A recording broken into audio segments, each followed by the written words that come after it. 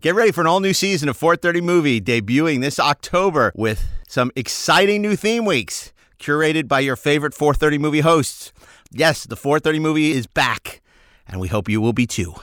Hey, this is Mark Altman, one half of the Inglorious Trexperts, and Season 2 begins this month on the Electric Surge Network. Keep boldly going as we return to the airwaves with airwaves? I don't know. It's not really airwaves, is it? It's like, what is streaming? It's like zeros and ones, right, Darren? We return to the Wi-Fi. We return to the Wi-Fi, wherever you listen to podcasts. So join the Inglorious Trexperts for an all-new season of Inglorious Trexperts. Hey, if you're a Star Wars fan, check out the new Star Wars podcast, The Rebel and the Rogue, every Tuesday on the Electric Surge Network, wherever you listen to podcasts.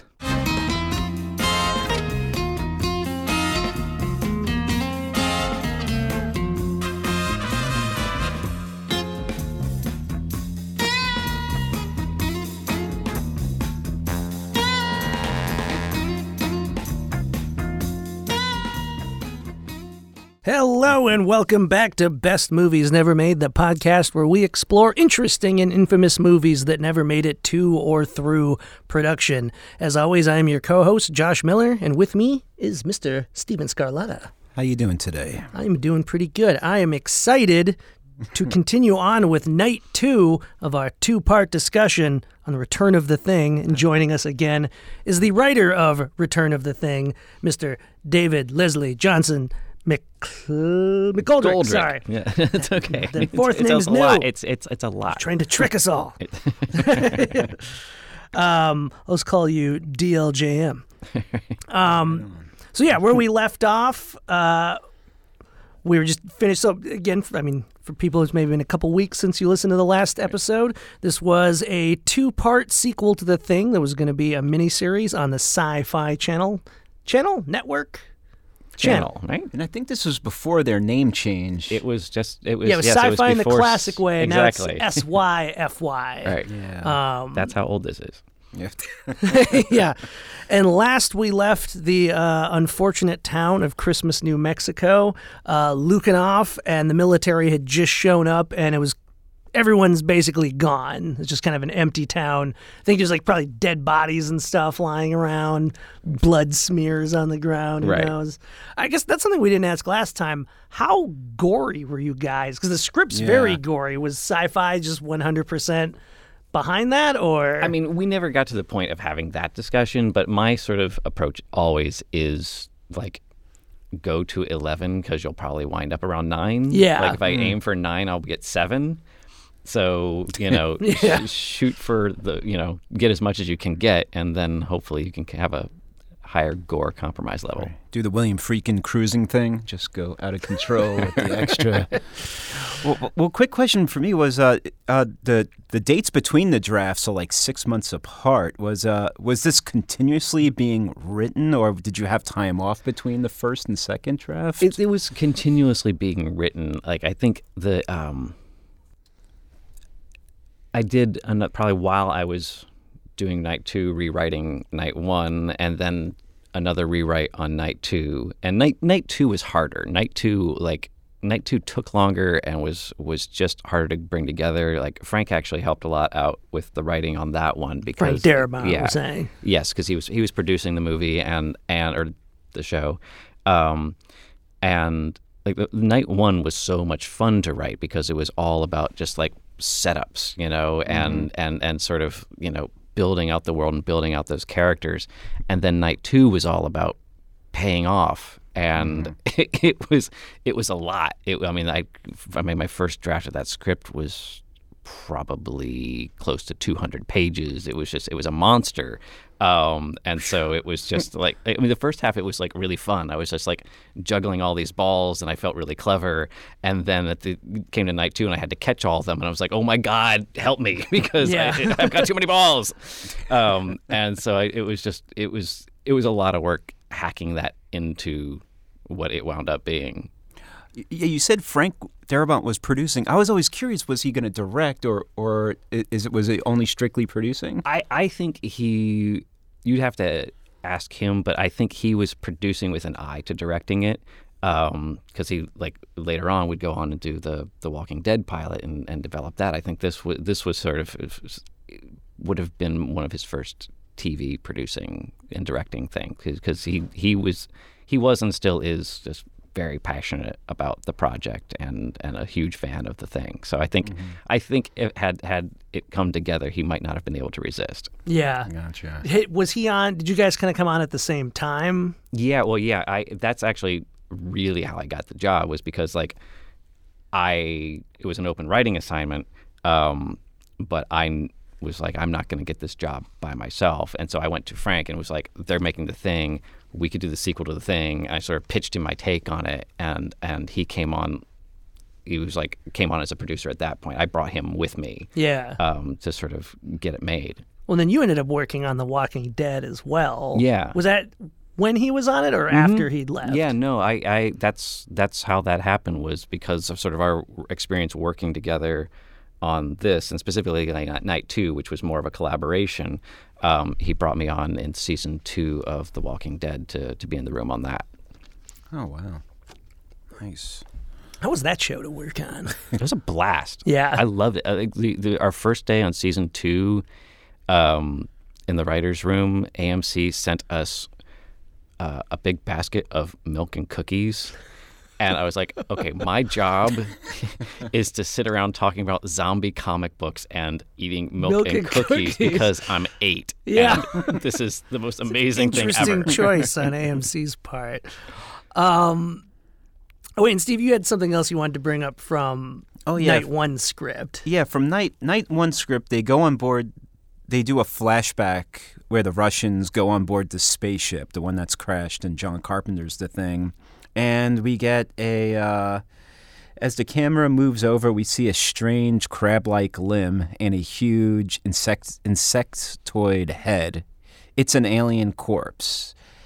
All that's left is a hollow exoskeleton, withered and decomposed. So pretty much as Joshua is bringing up, so you do a scene at the end of Night 1 where there was an alien that took over the other alien. And so I thought it was interesting that that's where the crab-like limbs come from. Exactly. I mean, part of this is deeper into the mythology than is necessary for anything. Mm-hmm. But to sort of make the creature make sense to me, I was like, it doesn't really, if it's all it does is copy, so it doesn't really have itself. Yeah. Mm-hmm. Right. All it is imitation. So everything you saw in that first movie has to have been an imitation of something else. Mm-hmm.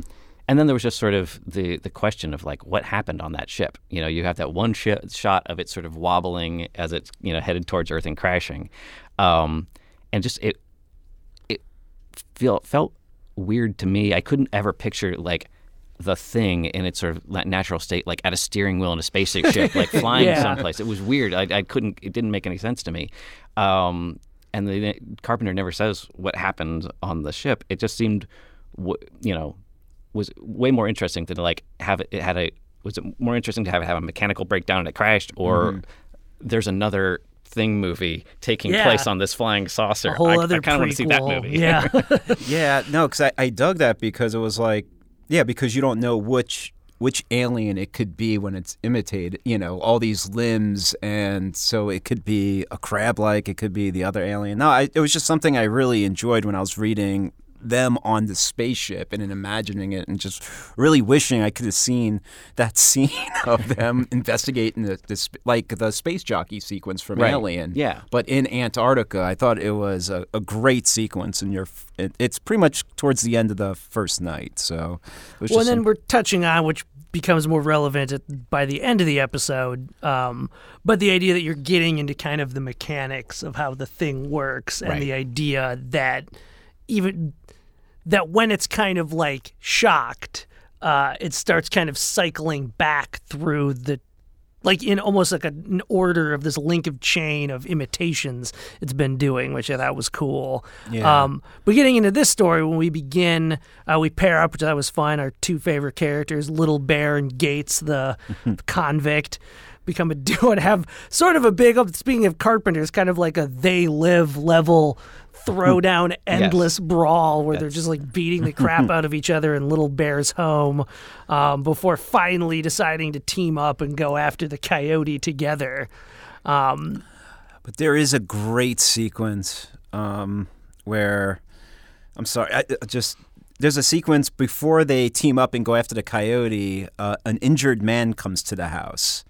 And this is the scene that I was reading this, and I swear to God, like I shot up out of my chair. The guy is shot, and Gates is telling him, "Yo, he's a thing. Don't go near him." And Little Bear's like, "Nah, I'm gonna go take care of him. I don't believe you." And then he looks. Okay, he wipes the wound, clearing the blood.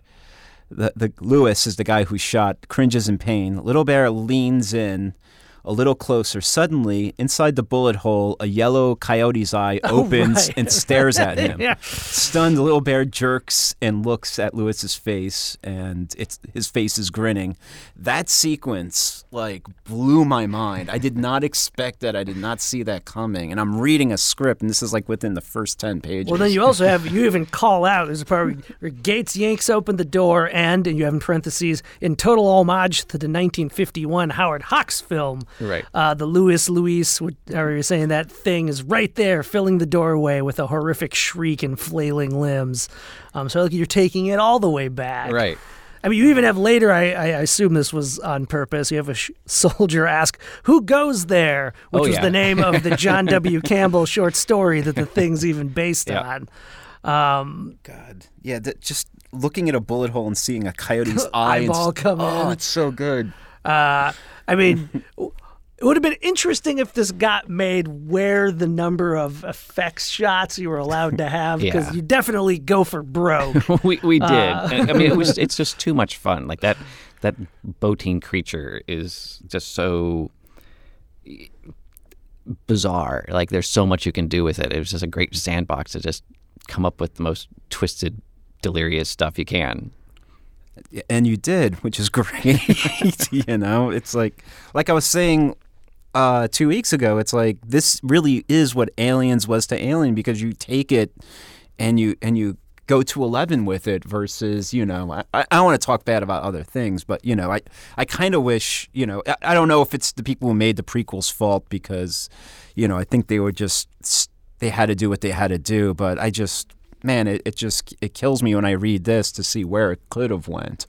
Well, you know? And we discussed a little last time. It was like the remake, prequel, whatever you'd really call requel, right. had the problem that they were just doing the first movie again. Whereas we said last time, you kind of got to have the fun of doing it both ways. We were able to recycle all the bits, but because you have so many minutes you need to fill. Even if you had wanted to just do a repeat of the first one, it's like the story has to move in a whole other different directions. Yeah, I mean, we definitely wanted to like try and move the story forward, and really like, I mean, the other thing that was, I mean, a lot of talented people working on the prequel. You know? But I mean, if you look at where horror as a genre was at that time, it was everyone's looking in their libraries for IP that they can remake. It was like it was the era of the horror remake, and so it was sort of like the natural thing to do if you own that IP to go and remake it. You know? Yeah, and then they did attempt to do prosthetics, you know, but that's the saddest thing about it, is that they replaced all the cool practical effects with, I mean, not uncool, but just kind of we've seen it before CG. So yeah, and I mean, I didn't hate the movie, but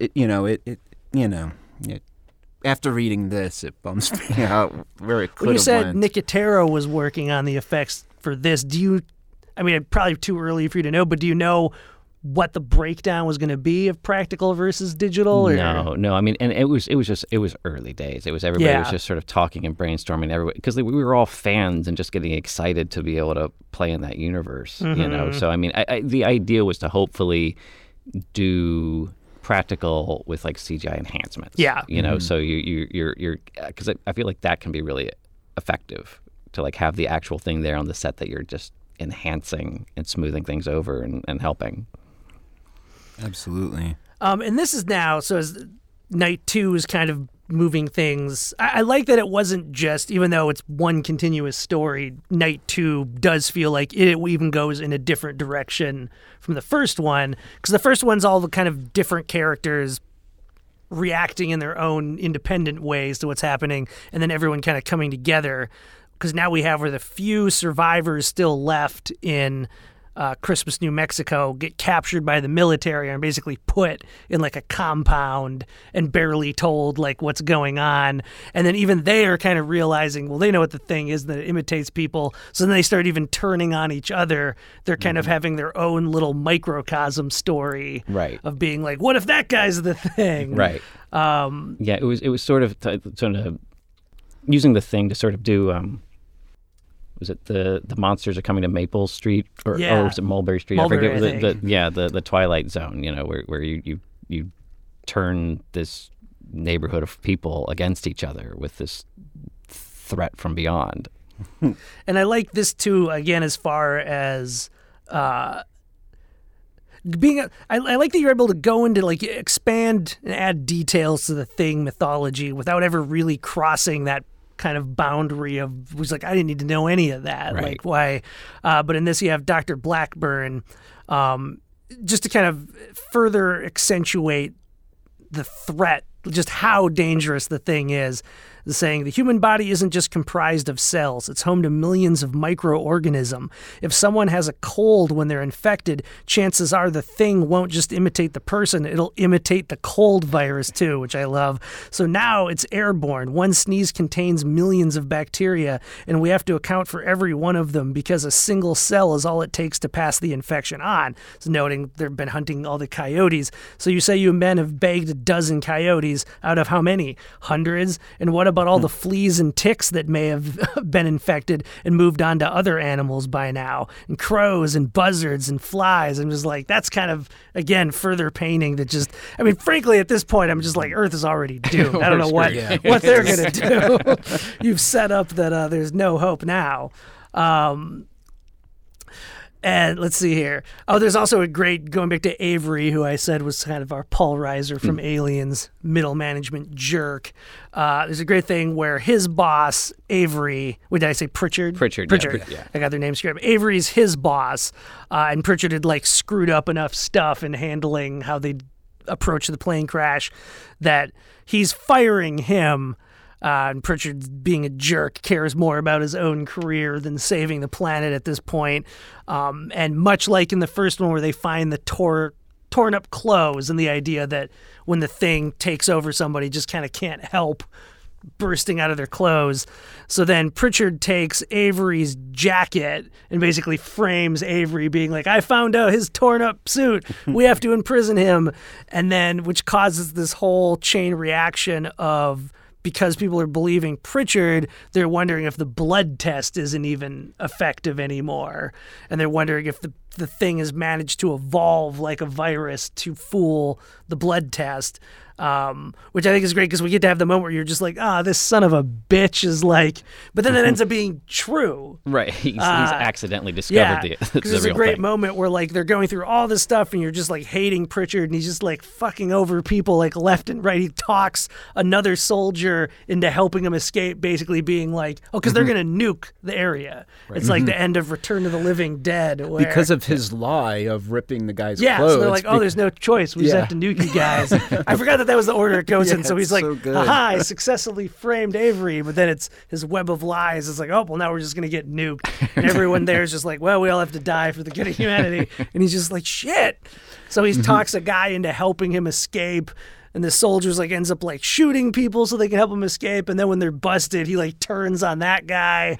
And then that becomes a thing. That soldier is a thing. Yeah. And that's what I thought was really interesting was I was wondering why that soldier was killing people, and then it was because, now he knows they're going to nuke the town. So so the Thing needs to get out of there too. And that's something crazy too, is that it takes over the soldiers, so now the Thing have weapons, which is it's true. It's a little bit like the later Romero zombie movies where the zombies finally get like machine guns because we have the Things using weapons. And there's also a great kind of subplot in this one too, again, kind of taken from Blair in the first one, where they keep finding like Humvees that have been stripped of all their parts. Right. And of course, the audience is going to know, like, oh, the thing's building a spaceship. We won't get too far ahead on that, but we just know they're building something. Right. And you're not sure what or where.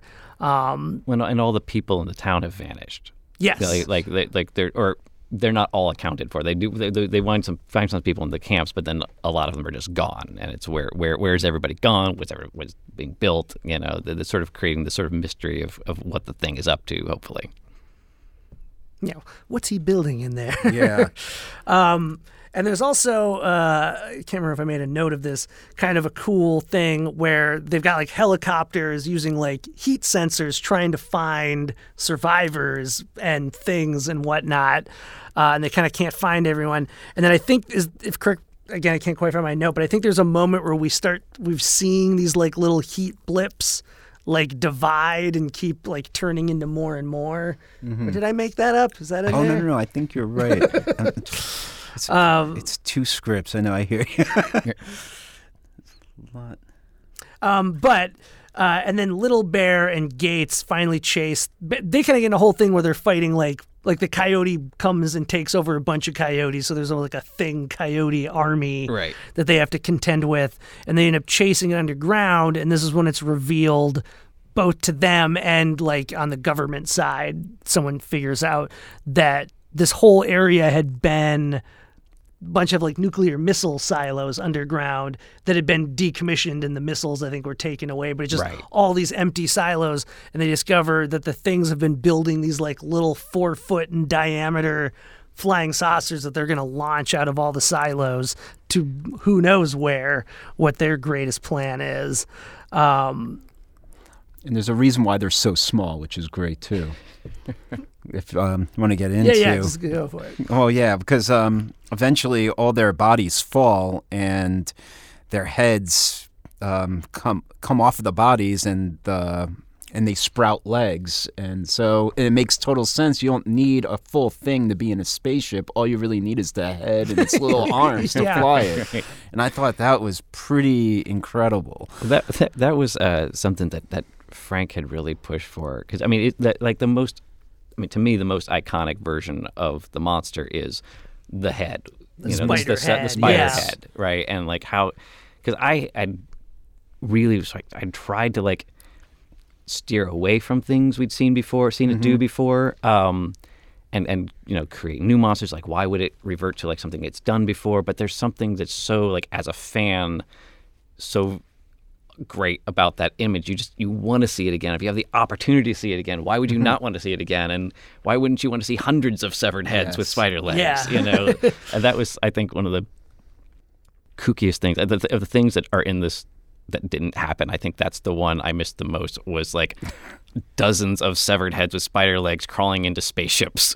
It's just so nuts. I would have loved to have seen it. Me too. Plus, it's like so 50s sci-fi, right? But you know, it makes sense because, you know, once they separate from each other, you know, it's like those other masses are still the thing, and it's still, the head itself is still another part of the thing. So, well, and you're able to you're kind of able to weave that in to the story too, because as we kind of alluded to before, the idea that so basically they find out that it has in fact adapted to the blood test. Right. Because that's another twist, was that Avery, Pritchard's boss, they give him he'd passed the blood test, but Pritchard framed him so thoroughly they now doubt the blood test. But then it turns out Avery was in fact a thing the whole time, and he's the one who kills Pritchard.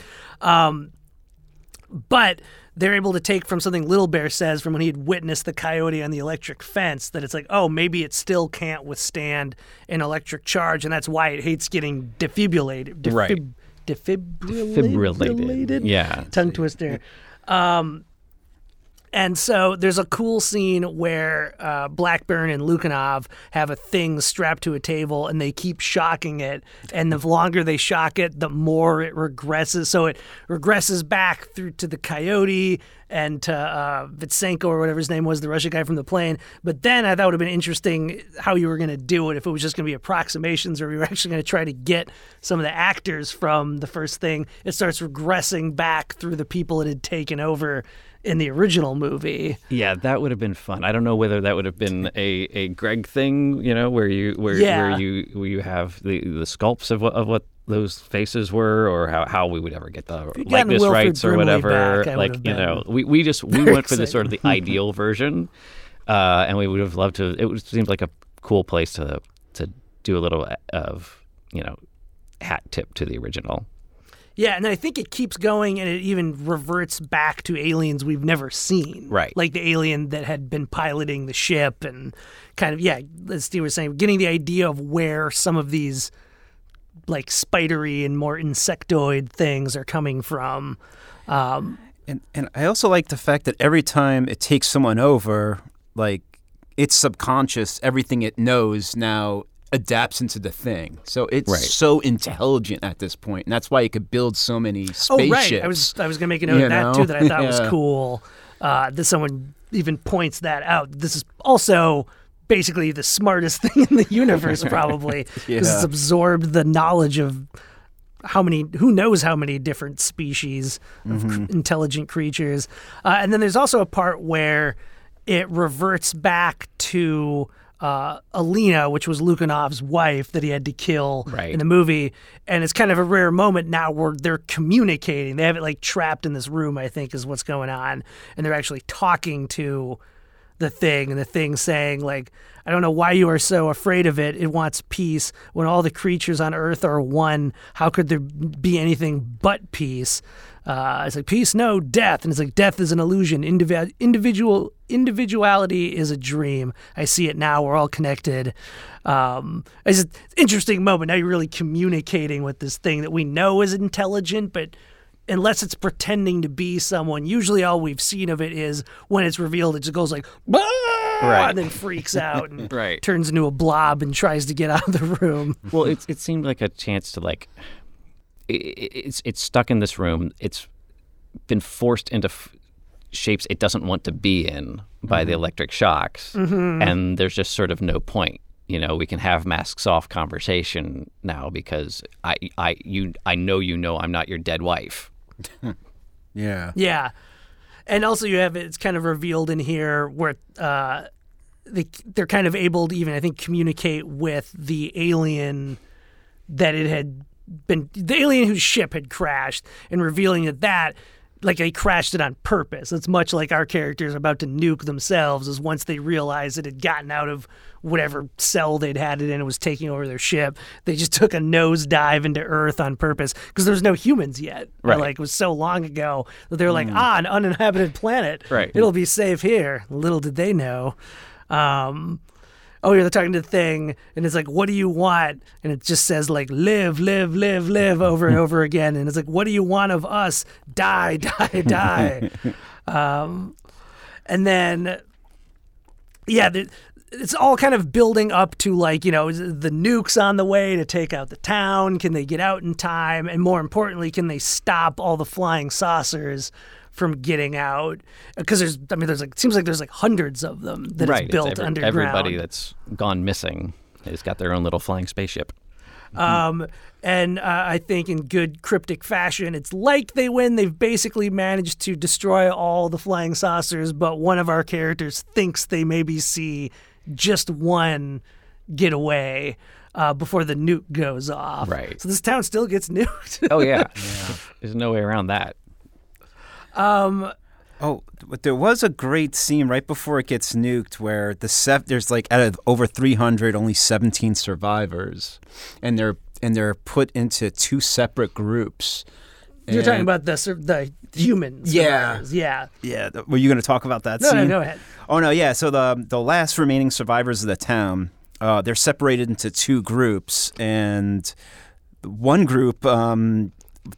One group who you kind of suspect are okay or crying and everything, you think they're about to get like flame thrown, torch, but instead it turns on the other people. Well, it's like they're taking them out of the holding cell, like they're going to take them outside and shoot them all. Right. But then once they get them outside, the guys just turn around and flamethrower the people who'd been inside. Another good fake out. Exactly, which I did not see coming. Also.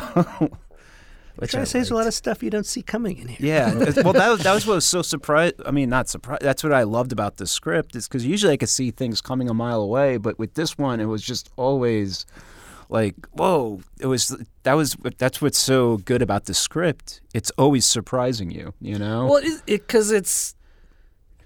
because the original movie, even though technically you'd say it's an outbreak movie, Right. but it's still more in the just like paranoia, who can you trust? But this blows it up to both. There is the paranoia who can trust, but it really is kind of a classic, a plague movie, basically. Where it's just like, oh no, how do we contain all of this? Well, and there was a lot of, I mean, one of the hardest things to do was to sort of be surprising. Because again, I was trying to imagine myself watching it, what would trick me, because what's fun about that first movie is not knowing where it is and then realizing, putting the pieces together after the fact and creating those sort of, I think one of the things that helped was having the first movie.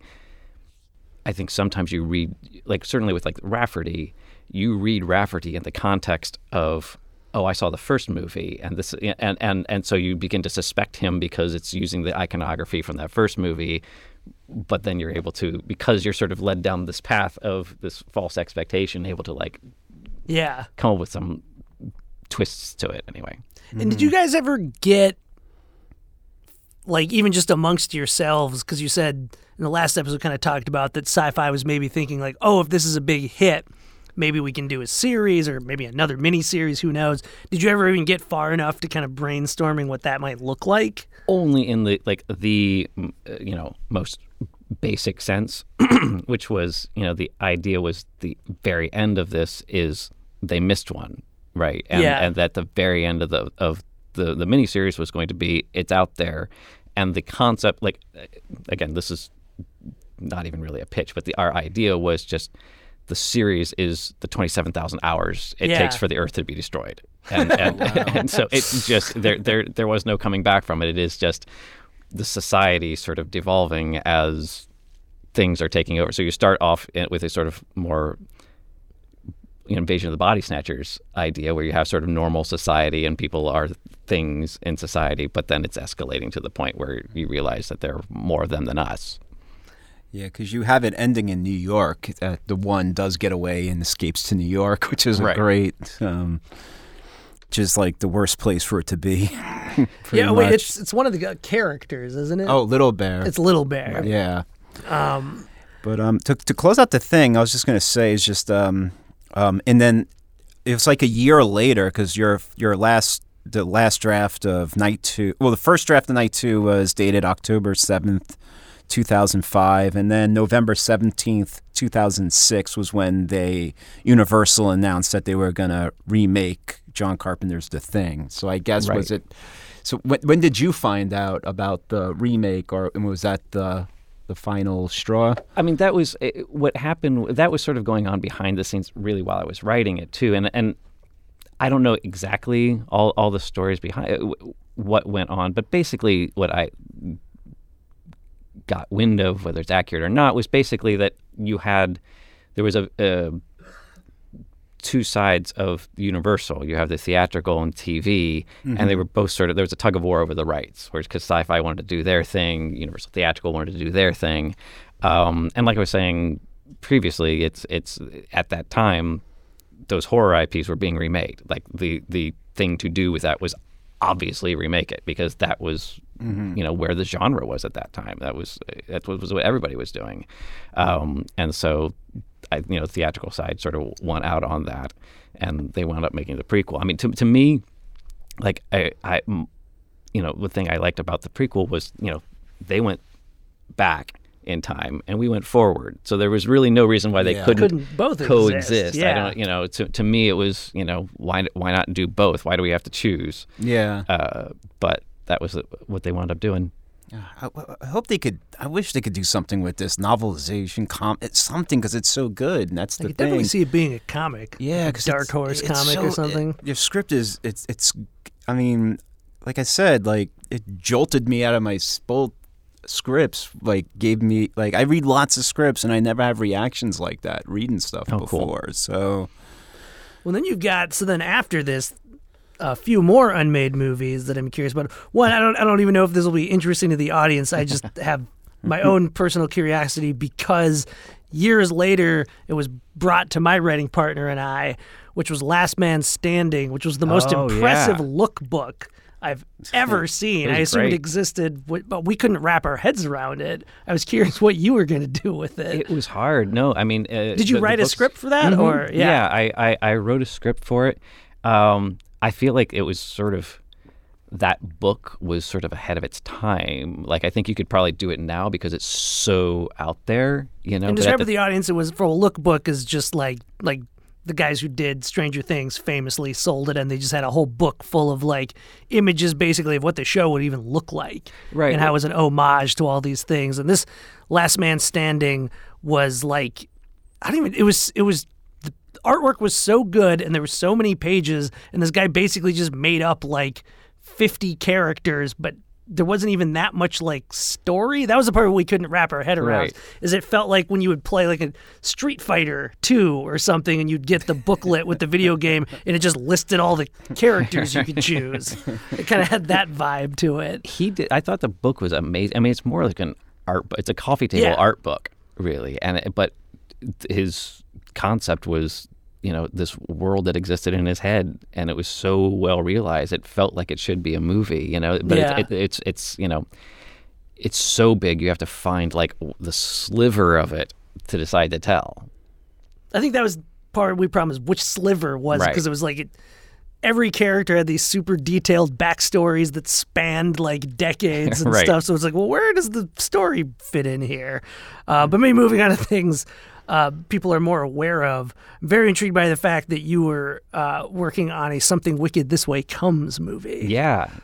Seth Grahame-Smith and I were doing that at Disney. And he was going to direct it. He was going to direct it, yeah. And that was a blast because that's one of my. I mean, I love Ray Bradbury. Ray Bradbury is my favorite author, and to get in there and have a chance to do that was cool. And that is probably a right situation. I don't even know if they ever actually had or closed everything. I mean, it's one of those things where nobody can make it without Disney, and you know. But so, and I don't know if they're doing that, and I don't also know. You know, this it was one of our takes on it was, I think Stranger Things has probably let the air out of it a little bit because our take on it was to move it forward in time to the 80s, you know, and so basically because there was so much nostalgia to it, to make the movie take place in an era that is nostalgic to modern audiences as opposed to nostalgic to the audience when the book came out. Yeah.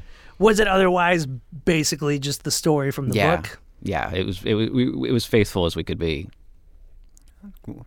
I also saw that you were attached at one point to Dungeons and Dragons. I mean, I'm not sure. Is that still going on, or there is a new incarnation of it that's happening at Paramount, but it's not based on my script or anything that I did with it. What was your? I mean, were you dealing with the RPG from the 80s? Or? Yeah, no, we went back to like very old school, you know, take on Dungeons and Dragons. But I mean, to me, my pitch for Dungeons and Dragons was, what if Gandalf had gotten to Hobbiton and Frodo's leg was broken and he had to give the ring to Captain Jack Sparrow? Yeah, like that's a completely different movie, but with those fantasy trappings. I really wanted to see a really fun fantasy movie that a lot of the like the fantasy stuff. I love it, but it's very serious. It takes itself very seriously. It's very somber, very, you know, wanting to convince you of its, you know, its seriousness. Where could it be fun to maybe just throw Indiana Jones into, you know, that kind of world? Having watched the Warcraft movie, I would say yes. Yeah. It would be fun to have a more rollicking swashbuckling version. Oh, you go. Oh, I was going to bring up the Invasion of the Body Snatchers, also kind of taking a cue from Return of the Thing a little bit, I'd imagine. Yeah, for sure. Were you able to recycle ideas from Return of the Thing at all? I managed to avoid it. Yeah? because there's, I mean, we definitely, the body horror still exists in that, and hopefully we'll get to do that one of these days. But that's you don't have the sort of thing outs. You don't have the sort of spectacular explosions of craziness in terms of what can come out of a person. It's just that the person that you love sitting next to you might not actually be them. Yeah. And you can't fall asleep around them. And I think we also saw that I don't know if you were just attached to it or you actually wrote a script for another Nightmare on Elm Street. I'm still attached. Okay, It's so that's something still that's kinda... still Okay. Going on. I mean, right now New Line's having a lot of success horror-wise with the Conjuring universe, so we're sort of doing that right now. But Can you give us a tease of it at all? Not really, because I'm not sure where we're going to wind up going with it. Okay. I mean, I would love to see, just another Nightmare on Elm Street movie. Just like, don't try to remake it. Don't spin off from your remake and do, Nightmare on Elm Street 7. No. We'll see what happens. Yeah, I saw one rumor. It wasn't a rumor. It was just people were hoping I heard Kevin Bacon's name thrown around for Freddy Krueger at one point. I saw that too. We never got far enough to even Gotcha. to start speculating about that. I love Kevin Bacon. But one really quick thing going off of Dungeons and Dragons was Clash of the Titans 3. Oh, yeah. So, because I like your labyrinth scene in part 2 a lot. What was Clash 3 was going to be? I mean, I'm bummed that didn't happen, to be honest. Because I don't know. I dug what you did with Wrath of the Titans. So what was Clash 3 going to be like? Dan Mazzo, who's my partner on Wrath of the Titans, again, this is nothing that we didn't get beyond sort of like a story stage on it. But weirdly, I guess it's sort of a full circle. It was going to take place on Atlantis. There was going to be an adventure on Atlantis, and it's going to sink while we're on it, and we it was just Perseus in Atlantis kind of story. Oh, right on. Yeah, because I mean that was what I was so excited about was we had Clash of the Titans, and then we had the remake. But then I was more excited about the sequels to come out of the remake than anything. Because yeah, well, that was the time when I was doing The Thing and Wrath of the Titans. Like my career was exclusively sequels to remakes.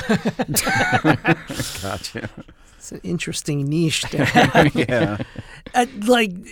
Is there any chance Return of the Thing could somehow resurface in any form? I talked to Frank about it periodically, and because he's just all this time later still very passionate about it, and every once in a while we'll converse about it, and he's out there pushing to have something happen with it one of these days, so it's I know there Come on, are Netflix. Seriously, take this script and make it wait, one more thing. Lake Mungo, back in 2009 you were attached to for a second. No, I wrote a script for that. It was basically it was a curious thing. I've never come across this before or since, but it was Lake Mungo was an Australian found footage horror movie that they were going to remake not as found footage. Okay. Right, to take that story and to tell it in a conventional way. So that was curious. Huh. Interesting. It's also just funny that they'd need to remake an English It's an English language movie. Audiences can't listen to the Australian accent. Yeah.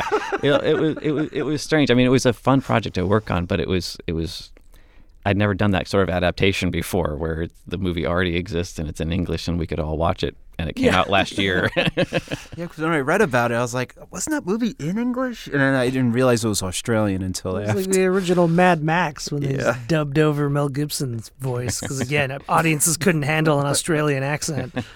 Well, let's maybe wrap things up by talking about what do you have coming up that people can expect to see. Conjuring 3, right? Conjuring 3 comes out September 2020. And then Aquaman 2 I'm working on now. We'll see if I'm still working on it 3 years from now when it comes out. Yeah. But right now I'm working on it. I think that's I forget when it's coming out. It's so far in the future.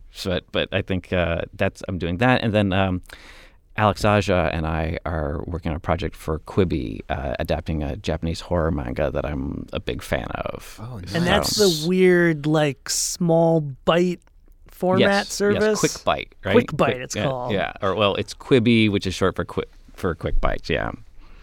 How will that work, really? Have you ever even attempted to do something in a format like you that? Know what? I never had, and I was really freaked out by it when it was first proposed to me. But then they sort of, we sat down with them, and the idea was to have 3 weeks, 5 days a week, you have a 10-minute segment. And when it was brought to me like that, I was like, well, that's a movie. Right, that's 150 minutes, and if you're not having something interesting happen to cliffhanger every 10 minutes in your film script, you probably have a problem anyway. Yeah, like I can do that. I know how to do that. It seemed like a strange thing until I sort of looked at it as you have a 2.5-hour movie that gets delivered to your phone in 10-minute segments. What a trip. Well, thank you so much for stopping by. Oh, thank Do you you. want to plug your social media again? Oh, I'm at Brave Carrot on Twitter, and that's all I have. And you can find Steve and I on all the socials, and you can find Best Movies Never Made on Instagram and on Twitter at Never Made Film. I know there's usually not a reason to follow a podcast on social media, but we do post a lot of pictures, like concept art, when we can find it from all these wonderful Never Made films. Thanks for joining us, and if you're a fan of the podcast, you may want to check out Electric Surge's other podcasts, like the 4:30 Movie every Friday, in which a group of writers and producers curate fantasy theme weeks of classic movies, and Inglorious Treksperts, the only podcast for Star Trek fans with a life, available every Saturday wherever you listen to podcasts. Also, a very special thanks to Bill Ritter and everyone here at Electric Surge Network, including our producers Dean Devlin and Mark A. Altman. So until next time, this is Steven Scarlatta. And I'm Josh Miller saying we won't see you at the movies.